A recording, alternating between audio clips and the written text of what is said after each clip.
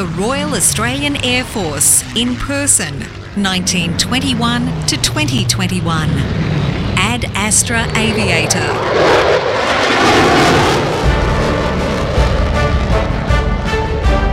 This is a series of podcasts recounting the personal stories of veterans and their families.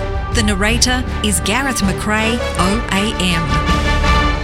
The Air Force Association welcomes Mr. Greg Hood, AO, to our podcast program. Greg has more than 41 years' experience in the transport industry, beginning his career with almost a decade of service with the Royal Australian Air Force. Post his Air Force time, he had a wide range of operational, training and leadership roles across the civilian aviation industry. From 2016, Greg served for 5 years as Chief Commissioner and CEO of the Australian Transport Safety Bureau, Australia's national transport safety investigation agency. Now, during this tenure, he inherited the search for MH370, producing 530 investigation reports, personally attended a number of tragic multiple fatality accidents, including Essendon Airport and Renmark, and also attended the loss of the firefighting C-130 near Cooma. Greg holds qualifications as a glider and powered aircraft pilot and as a fellow of the Royal Aeronautical Society, a Freeman in the Honourable Company of Air Pilots and a life member of the Qantas Founders Museum.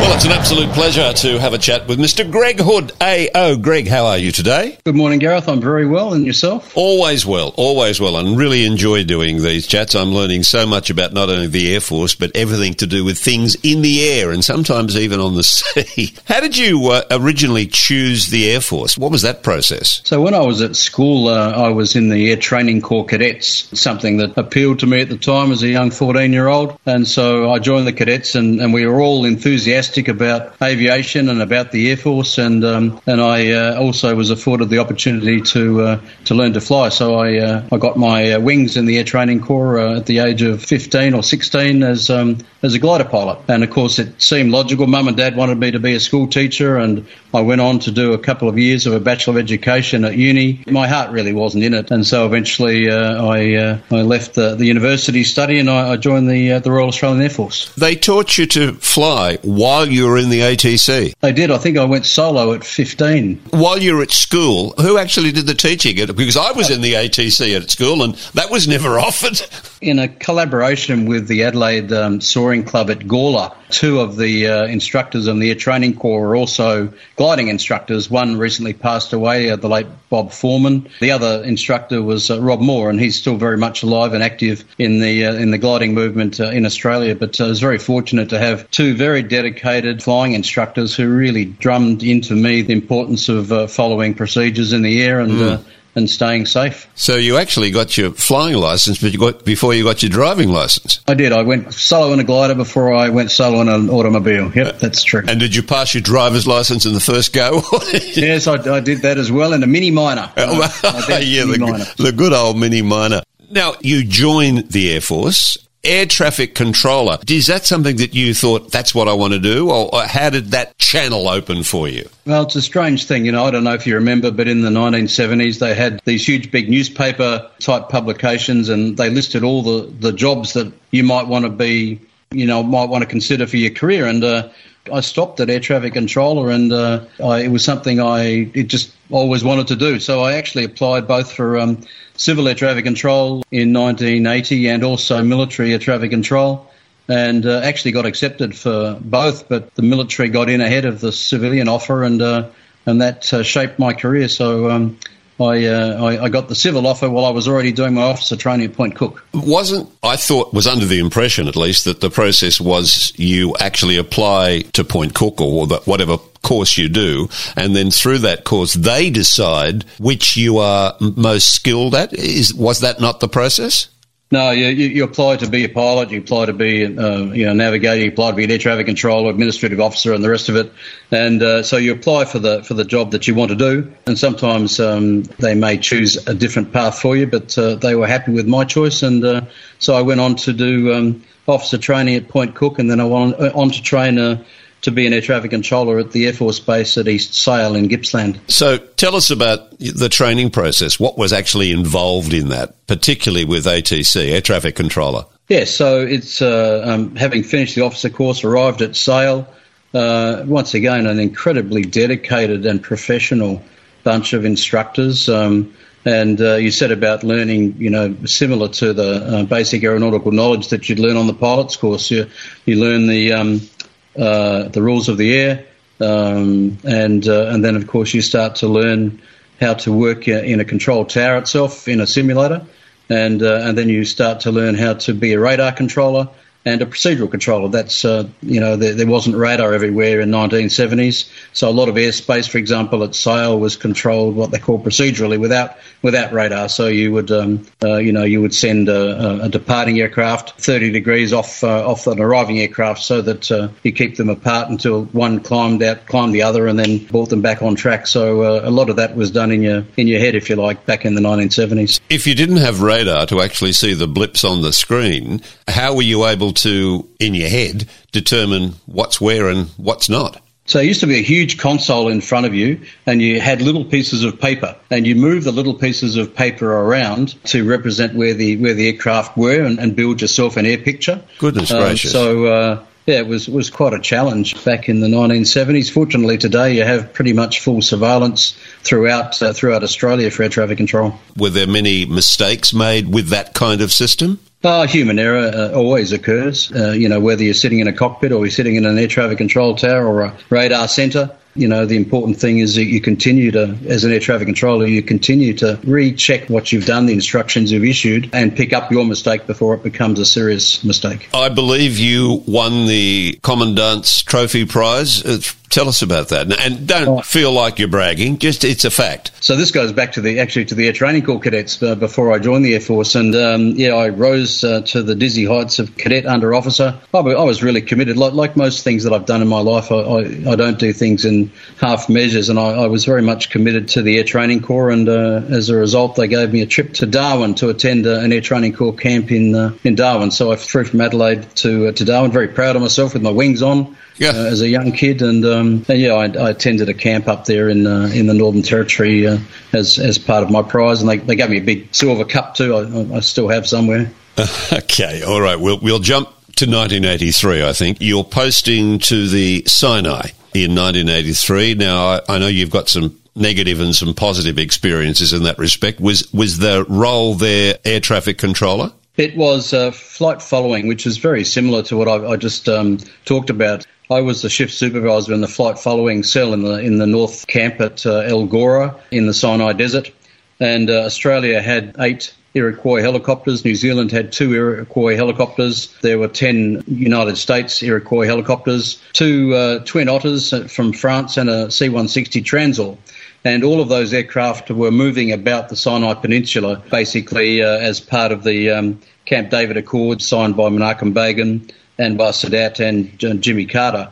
And that was all about limiting the numbers of Egyptian soldiers in the Sinai Peninsula, so there wasn't a threat to Israel. I worked in the flight following centre where, in the tactical operations centre, where we had a huge magnetic map of the Sinai Desert. We had a little magnetic number for each of the aircraft, and we took radio calls so we would know where the aircraft were in the Sinai Peninsula at all times. So if an Iroquois, one of the Australian Iroquois helicopters, let's say MFO 083, got airborne at one checkpoint, heading for another checkpoint, then we'd move the little tag on the wall around, and we'd keep what's called search and rescue watch for all the aircraft.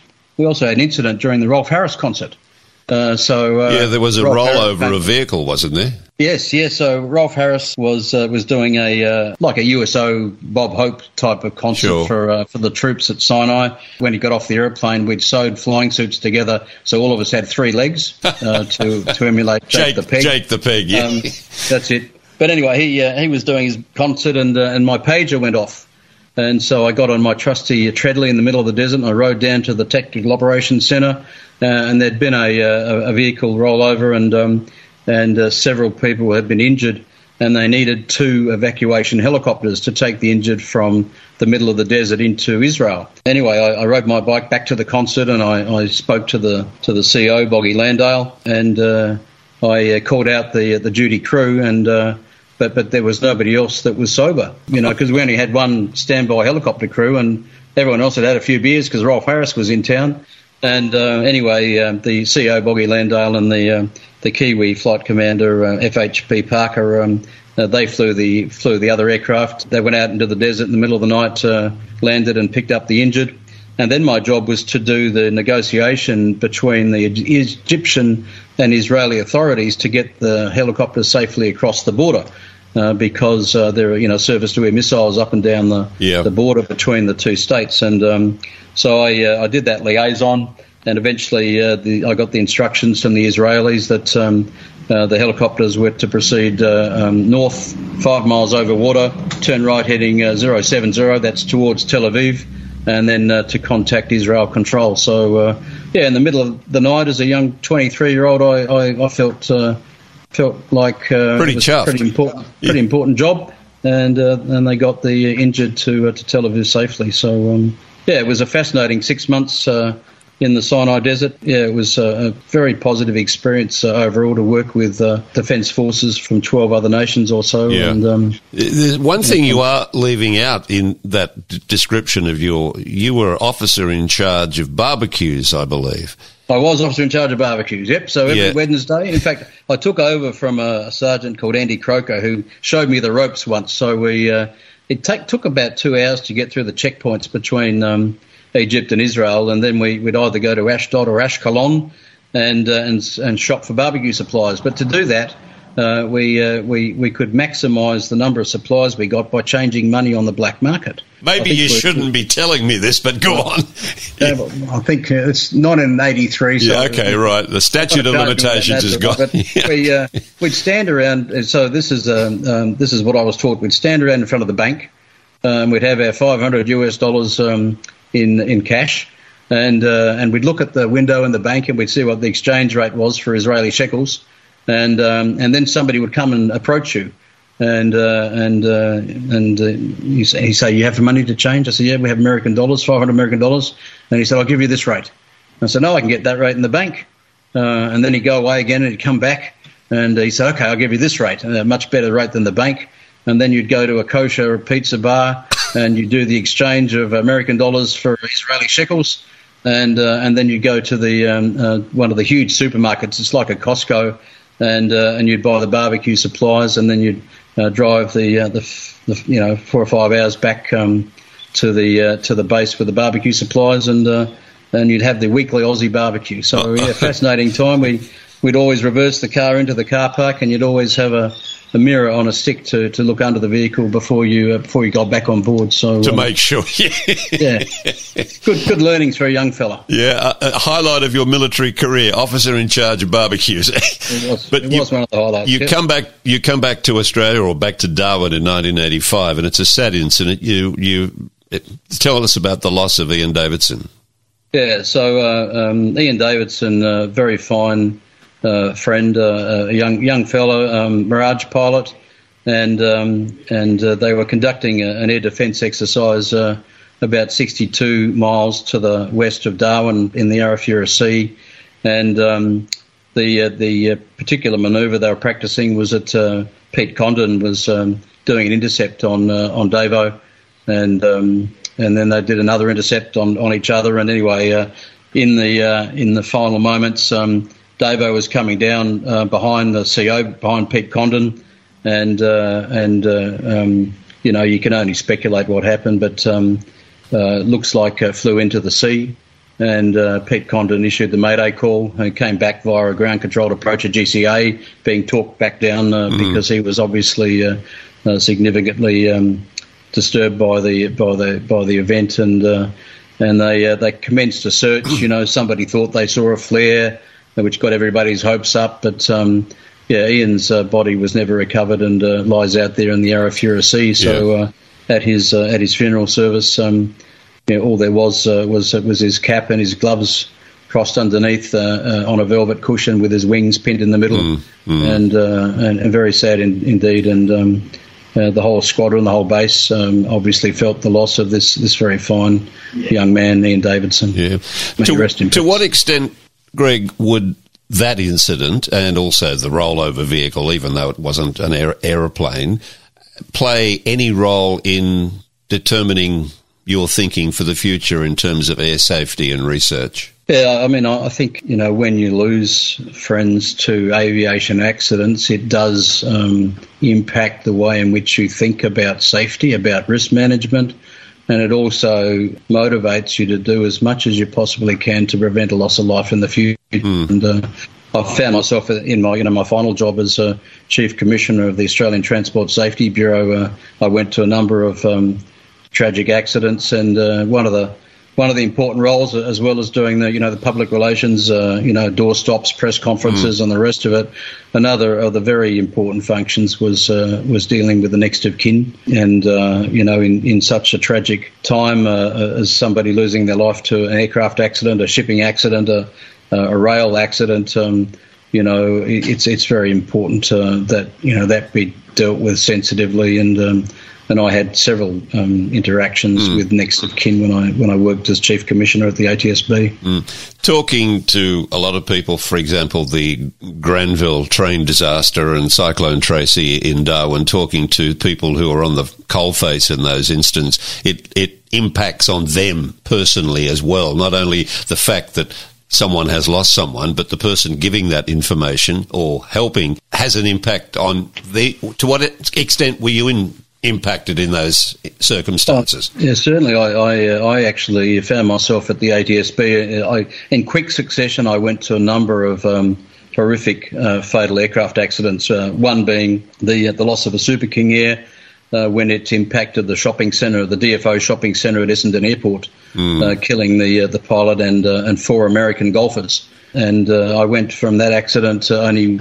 weeks later to a Conquest accident at Renmark, where an inspector for the Civil Aviation Safety Authority was testing 2 pilots, and during a practice engine failure manoeuvre, the aircraft was subject to a loss of control, and the 3 of them were killed, and the CASA flying ops inspector was a mate of mine, Steve Gurin. So very, very grisly, very tragic accidents, and I found myself with some anxiety, and I've never been an anxious person, but I found myself with anxiety, and I sought some help for that because it was directly related to, repeated attendance at that horrific aircraft accidents. Sure, sure. With that, you also, when you do go and get help like that, you also learn to how to build up your defence mechanisms for the future. And I continued to go to a number of tragic accidents, but I was much better able to deal with the situation. To deal with it, yeah. Let's just go back and to conclude the RAAF side of your career. What year did you actually retire from the Air Force? 1990. So I did just under 10 years. I started in 80, finished in 90. My last posting was Townsville, which I loved. I went and bought a boat. And used to go out to Fantome and Orpheus Island and go water skiing and snorkeling and stuff. So fantastic! It was a great place to go. Why did you in 1988 get to learn or start to learn Khmer? So at the time, the Australian government was preparing to, following the Pol Pot regime, send a peacekeeping force to Cambodia, and because of my involvement in Sinai running flight following, initially it was thought that we may establish some similar type of operation in Cambodia. And so in preparation for that, I think I was the only air traffic controller, the only Air Force, a couple of Air Force. But anyway, they took a couple of dozen of us down to the School of Languages at Point Cook and put us through the colloquial Khmer language course. A lot of that is about living the language. So we'd go out to Springvale and we'd mix with the Cambodian expat community. If you didn't know how to ask for rice in colloquial Khmer, then you didn't get any rice. You very quickly learned. Yeah, you very quickly learn to speak the language. So yes, that was at the School of Languages in '88. So is your Khmer still pretty strong, or is you've every lost? Now and again I run into somebody and I'll surprise the living daylights out of them by coming up with a couple of phrases. But no, and of course the peacekeeping force never went.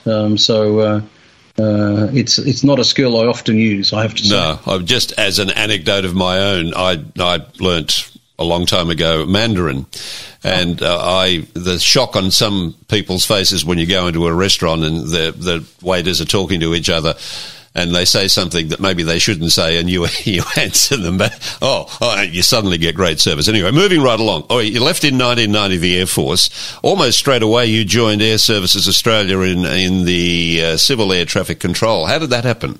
A whole lot of us left the Air Force at the same time because there was a rumour that it's the last time that Air Services is ever going to recruit from the Air Force. And so a lot of us weighed it all up and we decided that we would join the civil side of things. And as soon as we'd resigned and all ready for the course, they cancelled the course. And so one of the guys that had resigned from the Air Force with me wrote to the chairman of the Civil Aviation Authority, as it was then, and that happened to be Dick Smith, and saying how outrageous it was that that we've left the Air Force and all ready to do this course, and the course has been cancelled. And next thing you know, the course is put back on again. So we undertook, and it's a little bizarre to have to undertake a 6-month course of training to convert from civil to military air traffic control, because you're doing the same job basically. But we went and did the 6-month course in Melbourne, and then I got posted to Adelaide air traffic control and stayed there for a while. But I've always been keen to expand my knowledge, skills, etc. So I volunteered to go and work in Alice Springs Tower, and that was a fascinating. How is that experience. different? Once again, it was no radar in Alice Springs at that time, and this was early 90s. So you had to work everything out in your head and using bits of paper like I talked about before. And at that time, it was quite busy because all of your jets would go from, let's say, Cairns, Sydney, Adelaide, Melbourne. They'd all go to Alice first, and then they'd all change passengers, and then they'd all go out to the Rock, and then they come back from the Rock, and then they'd all go to other places again. So it actually was quite a busy place at the time. But of course, these days, most of your jet traffic goes straight to Ayers Rock. Yeah, I'm fascinated that you're saying that you still use, this is 1992, you're in Alice Springs, that you're still using the paper design.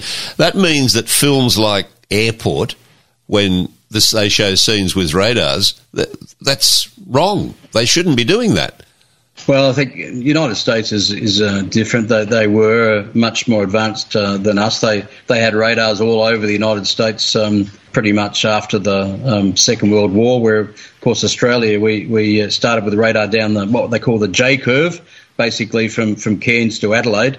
But the rest of the country was pretty much left without surveillance until around about 1998. Wow. And, of course, we've overtaken the rest of the world now. Our air traffic control systems in Australia are the finest in the world, the most advanced of anywhere in the world. And we have full surveillance coverage using the latest technology, automatic dependent surveillance broadcast, and so pretty much we're better placed than anyone else in the world now. Well, that's a great tribute to the Australians. How did you get the job at Tasmania Uni teaching air traffic controlling? I taught at the RAF School of Air Traffic Control at East Sale in 1988-89, and I was in Alice Springs Tower, and I'd seen a lot of the outback. I'd been to all the swimming holes in Alice Springs and done all the local walks. And after a while, pretty much the job is the same day in, day out. And I'm always looking to do something else. So the position came up teaching air traffic control at the University of Tasmania in Launceston. And I went down for an interview and I was successful in gaining a position there. So I taught a bunch of young people to the skills of air traffic control, and of course a number of those went on to work throughout Australia. In 2002, you promoted or get the job as manager of the Melbourne Air Traffic Control Centre, and that is the largest one in the Southern Hemisphere. I would have thought Sydney was. Why? How has it come? It's Melbourne. So, in fact, Melbourne actually encompasses Sydney, Adelaide, Perth, and all of that airspace. In fact, it's about 6% of the world's surface area is controlled from the Melbourne Air Traffic Control Centre. And, for example, if you fly from Sydney to Dubai, you're actually being controlled by Melbourne Air Traffic Control for about 60% of that flight. So our airspace goes right out to almost to Maldives. There's two major centres in Australia, one in Melbourne, one in Brisbane. So it's about 6% of the world surface area from Melbourne, about 5% from Brisbane, 11% of the world's surface area is controlled from Australia. That's unbelievable. So that means when a plane takes off, let's say at Sydney Airport, it's a Melbourne air traffic controller based in Melbourne that's controlling it, or is there a sub-branch in Sydney? Yeah. So I'll use the example of Canberra if I can. So if you take off from Canberra, the first controller that you talk to is actually in the physical control tower in Canberra. Right. So there's a surface movement controller that looks after you on the taxiways, and a tower controller that looks after you sequencing on and off the runways. So there's two controllers in Canberra Tower basically. But as soon as your wheels are up, you're painting on a radar screen and controlled by somebody from Melbourne. Wow. And it's exactly the same now for Adelaide, and for Sydney, slightly different. Sydney has about 30 miles of airspace that's controlled by people in Sydney at the moment. But the longer-term plan is to run all of the airspace in Australia from the two centres, from Melbourne and Brisbane. So when your wheels are up off the deck, you're controlled from one of the major centres. So that would mean that the staffing of the Melbourne ATC would be pretty significant, pretty large.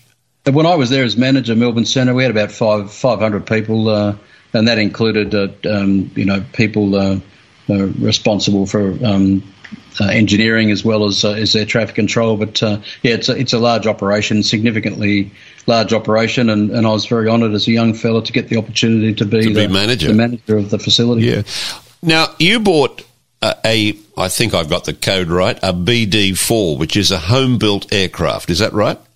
Yep, it's an amateur-built aircraft. It's got a Lycoming 360, which is a 180 horsepower motor. And, I bought it from my father. He had it for a decade or so, and then I had it after him. So travelled all over the country, flying the aeroplane and testing out my air traffic control services. By home built, that means the person who buys it builds it themselves? Is that what the... Yeah, it was a kit builder. It's a kit aircraft. So when it originally came to Australia, it came in a kit and with instructions, and somebody in Adelaide put it together, and in fact it only flew 100 hours before the original builder landed and the nose wheel collapsed, and he gave himself such a fright he put it back into a hangar in pieces, and it stayed there for I think the best part of a decade, and then my father got the urge to have an aeroplane, and he paid to have it put back together, and he flew it for a number of years, and then I bought it from him. So I had a great time flying all over the country. You've still got to get an air license to fly it, though, have you? Yes, you still need a private pilot license to fly the aircraft. Didn't one recently just crash or off the Gold Coast, or have I got that wrong? Oh no, yeah, there's accidents every day. I'm on the notification system for SMSs from Air Services, and every day there's something happens. I think yesterday was near Essendon. There was an engine failure, and a pilot put a light aircraft into a park, safely walked away. So. Every day in Australia. Okay, all right. That's one aircraft I don't think I'll buy. I'll stick as a passenger. You go from Melbourne, I believe, to Canberra to manage the national towers and services? Yes. So in Australia there's 19 regional towers, places like Hamilton Island, Mackay, Rockhampton, Parafield, Bankstown, Camden. There's 19 towers. And I was sent to Canberra to manage the 19 regional towers and also regional airspace services. So that was a. What's the function of those towers? Well, who do they control? Mainly light aircraft. So they're the secondary control towers in major cities. Like in Sydney, you'd have Bankstown and Camden. Melbourne's got Essendon and Moorabbin. Adelaide's got Parafield, and Brisbane's got Archerfield. So secondary airports for capital cities, mainly managing flying training, Royal Flying Doctor Service, the lighter side of general aviation. But of course, all of the other regional ports handle traffic going to Hamilton Island, for example, very popular destination for an air traffic controller. They live on the mainland. They catch the boat across with the airport workers, and they have their own golf cart. And then they drive the golf cart to work in the control tower in the daytime, and then they go home again. And what is the communication process between, let's say, the Melbourne Air Traffic Control Centre and these regional ones? I mean, I know that obviously the Melbourne one would be controlling international and large domestic flights, but there still are planes in the air. So what's the cooperation process? There are. So all of the airspace itself is staffed. So once they leave the immediate area, let's say you talk about Melbourne, let's say they've flown out of Moorabbin, and once they've flown out of the tower, like line of sight from the tower, they would then change frequency and be provided with services from the Melbourne Air Traffic Control Centre. Makes sense. How did you in late 2006 end up at the Civil Aviation Safety Authority, or CASA? So it's a funny story. After I'd been manager of regional services, the board of air services at the time was keen to look at diversifying its business. You know, so the revenue of air services comes purely from aviation charges. It's not paid for by government at all. It's all by aviation charges. So if something happens like a pandemic and your activity reduces, then you don't have any revenue.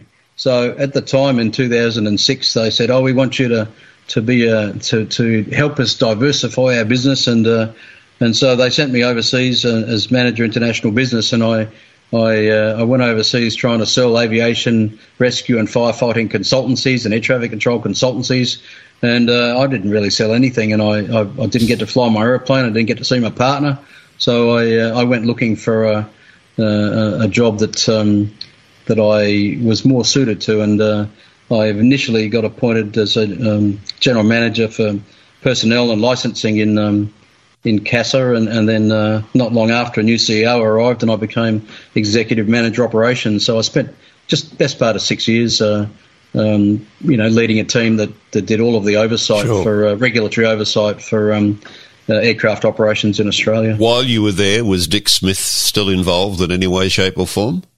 No, but I can tell you a story about Dick. Please. That's what I was going to ask you. Fantastic. No, listen, I in recent years, when I was CEO of the ATSB, Chief Commissioner of the Australian Transport Safety Bureau, I did the St Vincent de Paul CEO sleep out to raise funds for Australia's homeless. And I thought, when I did it the first year, I thought, I wonder who I know that's got buckets of money that might sponsor me, you know? So, for example, I wrote to Alan Joyce, CEO of Qantas, a very fine fellow, and next thing you know, I'm sitting at my computer and it goes, ding, you've received a new donation for, or a new sponsorship for your sleep out from Alan Joyce, personally. I thought, wow, that's impressive. Anyway, I'm sitting there at the computer again and it goes, ding, you've received a new sponsorship from DSI Foods, Dick Smith International Foods. And I thought, oh, good on Dick, he sponsored me as well. And I scrolled down a bit for $50,000. Wow. So you'll never hear a bad word said about Richard Harold Smith from my lips, because he's an extraordinarily generous man and a famous aviator and a very fine Australian. So, yeah, I won the... You won the donation prize. Most funds raised in that year, but...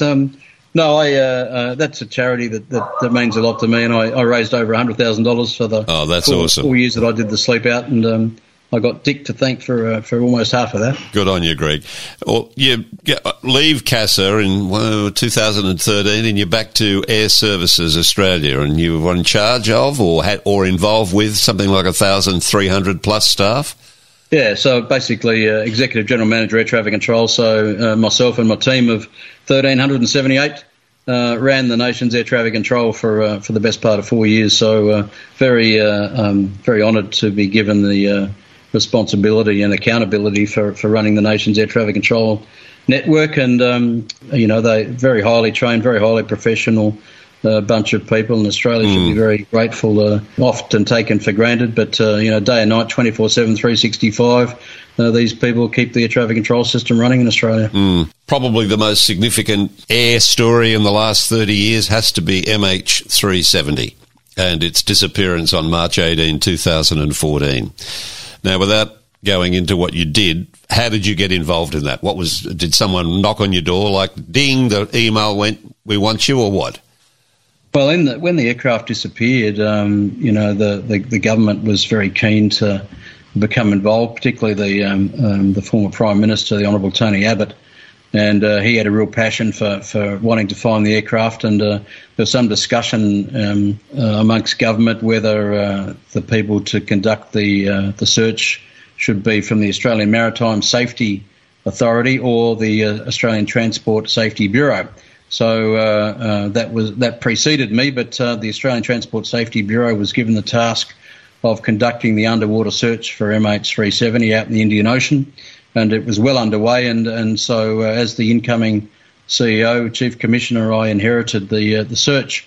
It was only 2 weeks into my appointment when Australia had expended 60 million. All up, it was 200 million expended by the Chinese, the Malaysians and the Australians. And the Australian government took the decision that we were going to discontinue the search. In fact, the three governments, the tripartite governments, Malaysia, China and Australia, all made that decision. So I found myself in week 2 of the Chief Commissioner of the ATSB role of flying to Malaysia with the Minister at the time, the Honourable Darren Chester, to basically make an announcement that, once we'd finished the current search pattern that we were conducting, then we would be halting the search unless there was significant new evidence which would give us a better idea of the location of the aircraft. I think it's fair to say I did put the case to government saying, listen, this is really important. Boeing 777 aircraft don't just disappear. It's really important that we continue searching. But obviously, from a financial perspective, 60 million is a lot of money and can do a lot of good in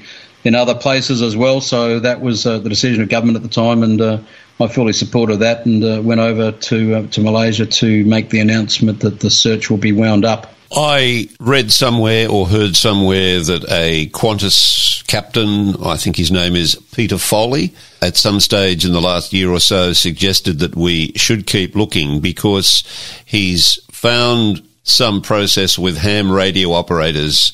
Now, I don't understand it, but the way they talk to each other when a plane crosses one of those lines, it can be tracked. Are you familiar with that story? Well, Peter Foley was actually the search director, did a very fine job, and he and his team felt it very keenly that we weren't successful. But the amount of information available to us, none of it was information which really gives us a very finite destination of where the aircraft went in. But the final search reports are very fine documents on the ATSB website, and Peter would be a great, if the search was ever reopened, Peter would be a great search director again to find it. He's certainly motivated still to find the aircraft. We had a number of interactions with the next of kin internationally as well as in Australia, and for their sakes and for the sake of aviation learning, I certainly hope it's found one day.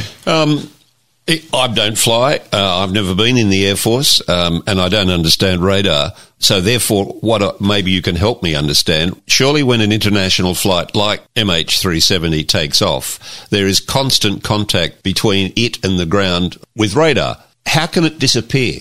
Just after the top of the climb, they were changing frequencies from Malaysia to the airspace to the north of Malaysia, and then the aircraft disappeared, if you like. So it appears as if the electronic systems were either failed or were turned off in the cockpit. There was some primary radar that was provided from the Malaysian authorities, and that's how we could tell that the aircraft then appeared to turn left and head over Penang and then up to the end of basically the Indonesian archipelago, and then we had several handshakes, radio handshakes, satellite handshakes from the aircraft as it proceeded south. But it appears as if either the systems were disabled or failed, which meant that we weren't able to track the aircraft after it left the Malaysian radar coverage. I would also have been, in reading it when that was all part of it, because I was reporting about it on air, was under the impression that even if you turn all of the devices in the plane failed or were turned off, there is still something within the engine itself that handshakes with a satellite. Is that right?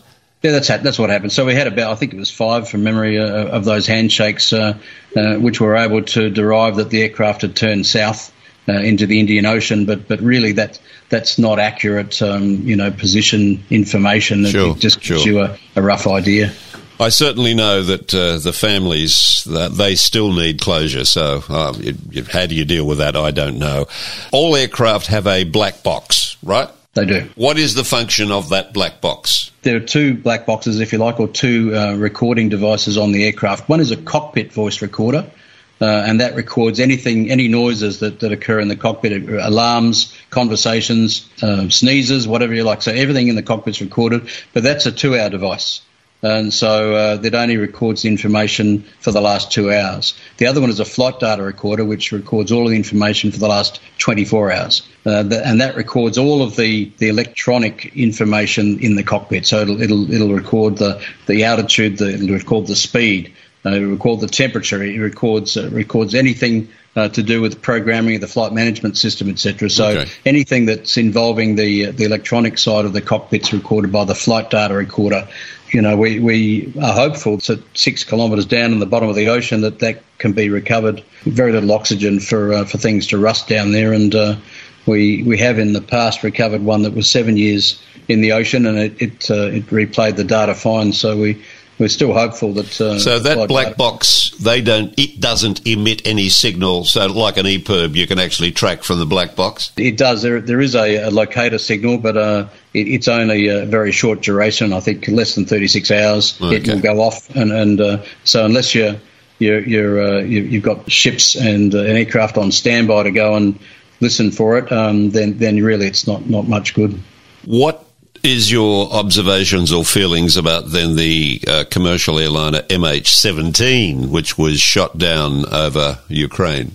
Well, I think it's that kind of event had not occurred in recent history. A lot of aircraft in their flight planning departments had rerouted aircraft already around that airspace because of the instability, and for whatever reason the Malaysian airlines had not done so, and therefore it was shot down. But the Dutch have written a very good investigation report into the loss of MH17, and it recommends a number of changes to the procedures for routing around countries which might be suffering instability, and that's been broadly adopted by the rest of the world now. So, Greg, with a person like you who has the expertise, how are you able to actually determine that 2 Russians and 1 Ukrainian were responsible? How can you work that out from what you find at the crash site? What do you look for? The ATSB actually sent 2 investigators to accompany Sir Angus Houston to the MH17 crash site, but the majority of the investigative work, because of the nature of the terrorism, if you like to call it that, was conducted by the Australian Federal Police. So even though that was an aircraft, when there is unlawful interference with an aircraft, that ceases to become a transport safety investigation. It becomes an investigation by the Australian Federal Police in conjunction with the police forces in Holland. Let's go away from MH17 and look at domestic accidents that you've been involved in. You've mentioned the one at Essendon Airport. You've mentioned the one at Renmark. What about the C-130 firefighter near Cooma? Were you involved with that? Yes. So we're sitting back at ATSB. January is usually a very quiet time in the public service, and I got a call from Shane Carmody, who was the Director of Aviation Safety at CASA, saying, have you heard about the C-130 that's been lost firefighting? And it's almost unbelievable because you just don't anticipate that such a large aircraft would be lost. We, even without initial confirmation, we began the planning process to deploy a team to a place called Peak View near Cooma. We didn't have anyone that's specifically experienced on C-130 Hercules aircraft, so I picked up the phone and I called the Air Force. I called Director of Flying Safety in the Air Force and said, listen, I think I'm going to need an investigator with engineering experience on the C-130. And he said, done. And so he was on holiday in Harvey Bay, and they put the Air Force investigator on a Super King Air and flew him from Harvey Bay down to Cooma to join the team. And we deployed. It's the largest aircraft of its type that we've ever investigated. It was the longest we've ever been on an accident site. It's the largest team we ever sent, and one of the largest debris fields, if you like. I think it was about 280 metres long from where the left wing first struck the ground and then cartwheeled up the hillside in a fireball. So quite a surreal experience. There really wasn't much left recognisable of the aircraft except for the tail. The very first thing we did was meet with the police and the Rural Fire Service at Cooma Town Hall. Talked about the hazards. It was still an active fire zone at the time, and in fact during the month we were on site, we were evacuated 3 times from the aircraft accident site because of declaration of watch and act. But yeah, we took a team of just under 10 people, including the Air Force investigator, and we commenced firstly making the site safe for everybody. And that included getting an arborist in to cut down a whole bunch of trees that looked okay, but they'd been burnt up the middle. And, of course, there are many hazards on an aircraft site, including the retardant. We weren't sure about any carcinogenic qualities of the fire retardant. The site was covered in aviation fuel. There were pressurised canisters and containers that were like struts off the undercarriage that are subject to exploding. So there are a number of hazards that we had to make safe first. It was interesting to deal with the journalists, obviously very hungry for the story. 2 journalists were arrested by the police trying to use back roads and then walk across the fire ground to get the first photographs, if you like. I ended up doing doorstop every day. I was on site for a week and a half and did a doorstop every day for the journos, and then we agreed that 2 television cameras could come in and get the file footage for everybody, for the other stations, and they were grateful for that. And of course the Army brought out the next of kin. The Rural Fire Service brought out the next of kin, and the Army brought them out to site in an MRH-90 chopper. So we rehearsed very carefully the interaction with next of kin. We had everything set up. We had a marquee set up next to the accident site. We had portable toilets. I met the family. The one pilot, the captain, had his wife, his 12-year-old son and 72-year-old father came out, and the other pilot, his wife, came out. And so I met them at the chopper, and I took them to the toilets and then into the briefing tent, and we basically expressed our sympathy and our condolences and said nothing today is going to be easy looking at this accident site, but here's what we propose to do. I'm going to tell you what we know. I'm then going to talk about the safety because we're going to go for a walk along the accident site, and then we'll go and at any time if you're too upset, you can come back here. This is a safe place for you to return to. Yeah. So after the briefing, I started at the bottom where the left wing had struck a tree. And then we walked up the burnt debris for about 280 metres. We paused at the cockpit, and first officer's wife said, "What are the red flags for?" There's 3 red flags, and I said, "Well, that's where your husband and his colleagues were removed from the wreckage." Yeah, we proceeded to return to the marquee, and then the chopper returned about an hour later to take them back to Sydney. But not everybody does that. Australia is quite unique. A lot of the international investigation agencies won't let anyone go on to onto the accident site. Sure. But we felt very strongly that it's not our call to make. If they wanted to be present where their husbands lost their lives, then we should facilitate that with empathy, and that's what we did, and that's what we continue to do.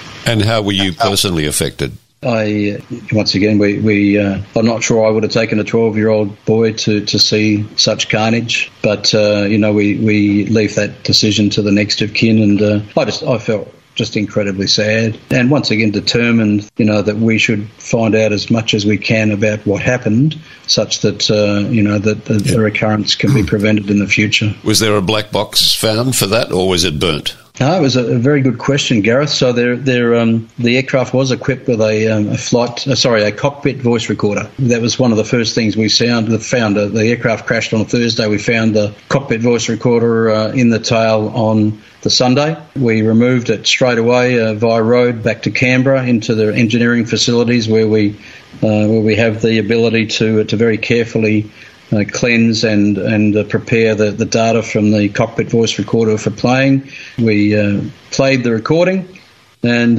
we got a beautiful recording of a flight 6 months previous. So what they're equipped with is when you have a heavy landing, there's a G switch, and it actually isolates the cockpit voice recorder.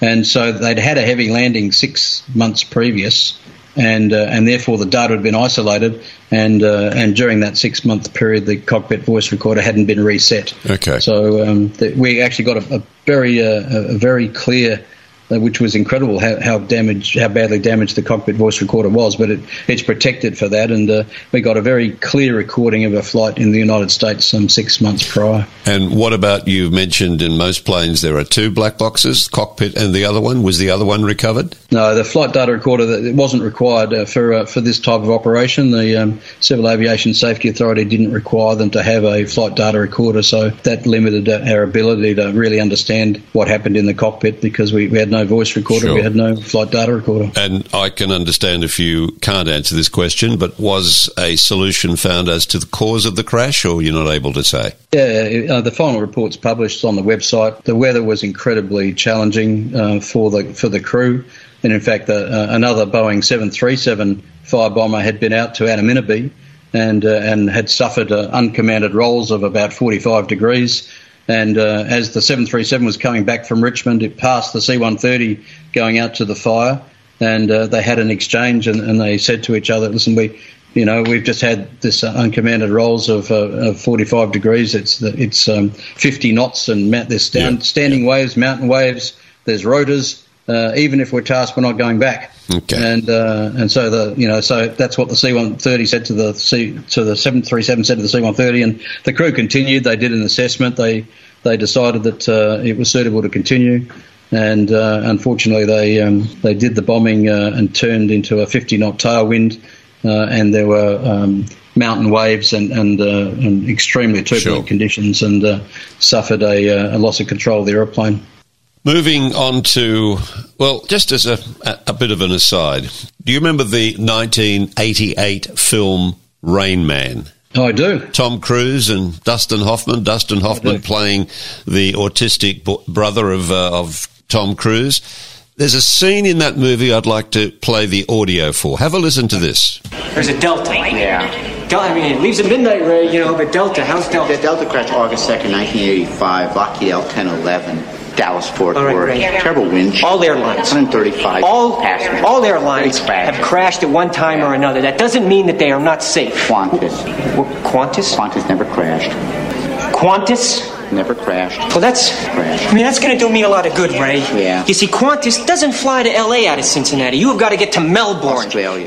Anyway, he goes on talking about how Australia's the safe, blah, blah, blah. 2 questions, I suppose. Firstly, what has made in the past Qantas so safe? We have an enviable safety record. Not only Qantas, but before that there was Ansett and now it's Virgin Australia, it's Rex. We have very well-trained professional pilots that take their job extremely seriously, and same with the engineering staff. The companies in Australia invest in the best technology. They invest in renewal of their aircraft, so we haven't got, by and large, aging aircraft, that they continue to reinvest in that. We're very lucky with the weather. We don't have snow, we don't have ice. So I think it's a combination of factors, but, you can never get too complacent either, because as my former boss said to me, if you're not nervous about aviation safety, then you don't know what's going on. That film was 1988, and what Dustin, or what Ray, the character, said is absolutely true. And I'm not going to dwell on anything in particular, other than saying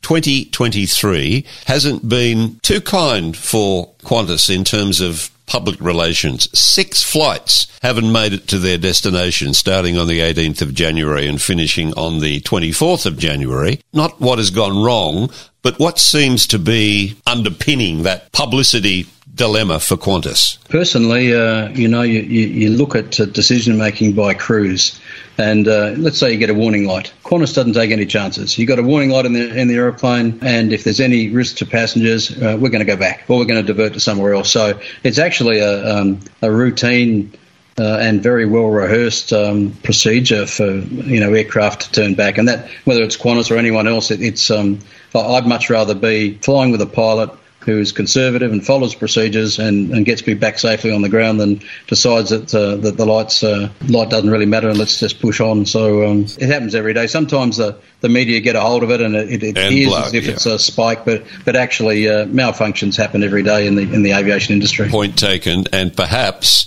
that is another reason why Qantas, according to Rainman, is the safest airline in the world, because it does do those sorts of things. Was that a fair comment? I never have any problem getting on any airline, any Australian airline whatsoever, and flying. I won't say the same for some internationals. We won't make the comparison. Let me anecdotally again share a story. A very close friend of mine wanted to fly from Melbourne to Perth. They got on the plane. Halfway to Perth, the pilot comes on and says, "Ladies and gentlemen, we have to fly back to Melbourne because we have a problem with the toilet." Now, my very close friend said to me, if we were halfway there, why didn't the pilot continue to Perth rather than turning back to Melbourne? I'm not asking you to answer that question. I'm just saying, again, that's another example of Australian safety. No, I think conservative is good, and once again, sometimes you might have the engineering equipment to fix an aircraft at one base and not have the engineering equipment to fix it at the other base, So 10 out of 10. 10 out of 10. You are now Deputy Chair, Air Services Australia.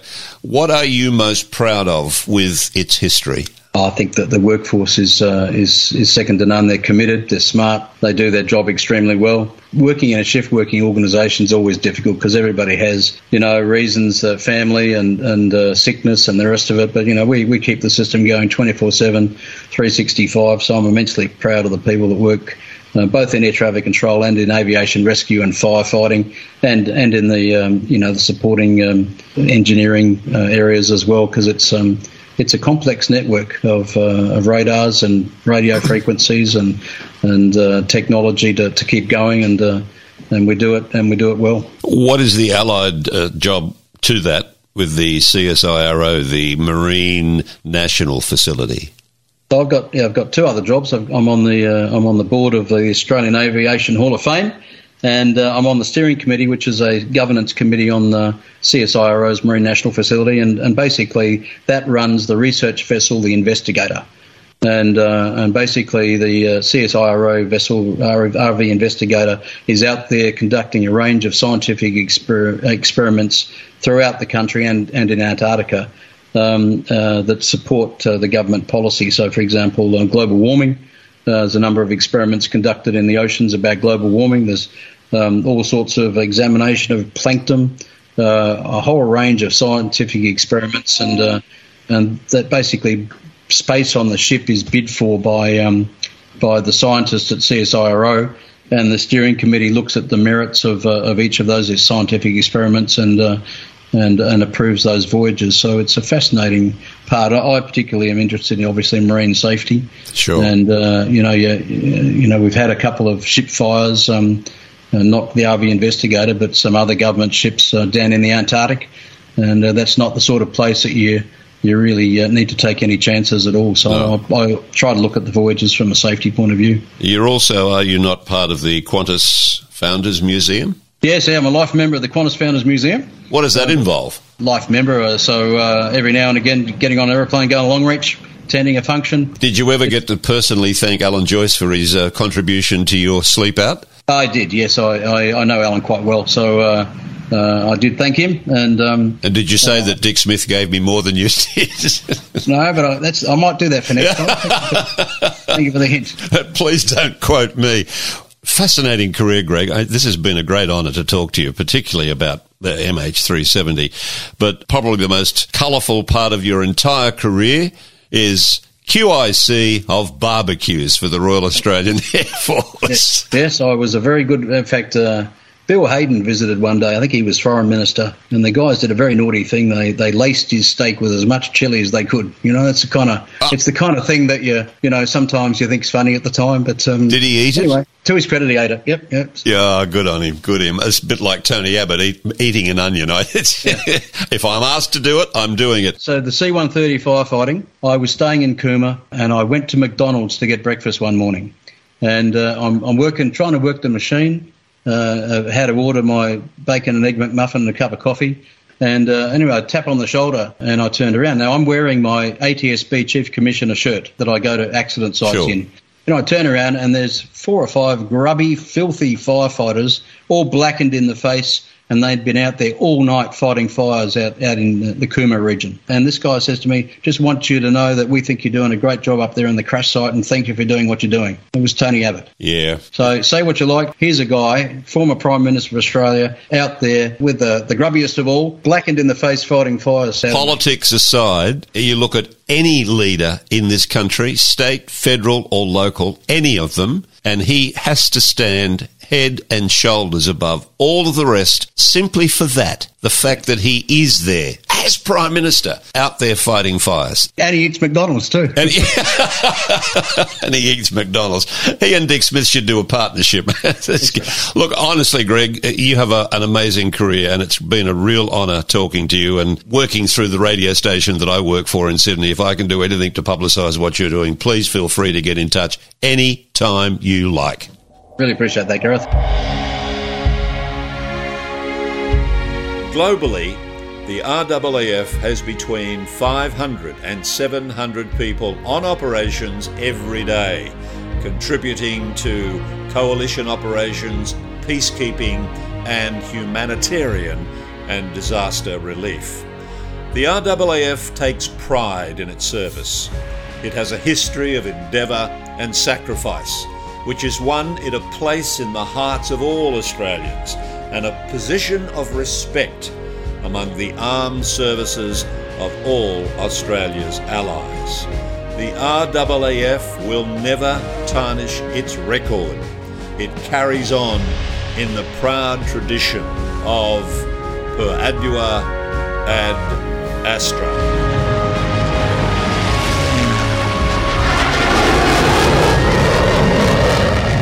This is a series of podcasts recounting the personal stories of veterans and their families. Produced by Air Force Association New South Wales, which is a registered charity that focuses on the well-being of Air Force veterans and their families. If you would like to donate funds to help us with this important work, you can search Air Force Association New South Wales in Google and go to our website.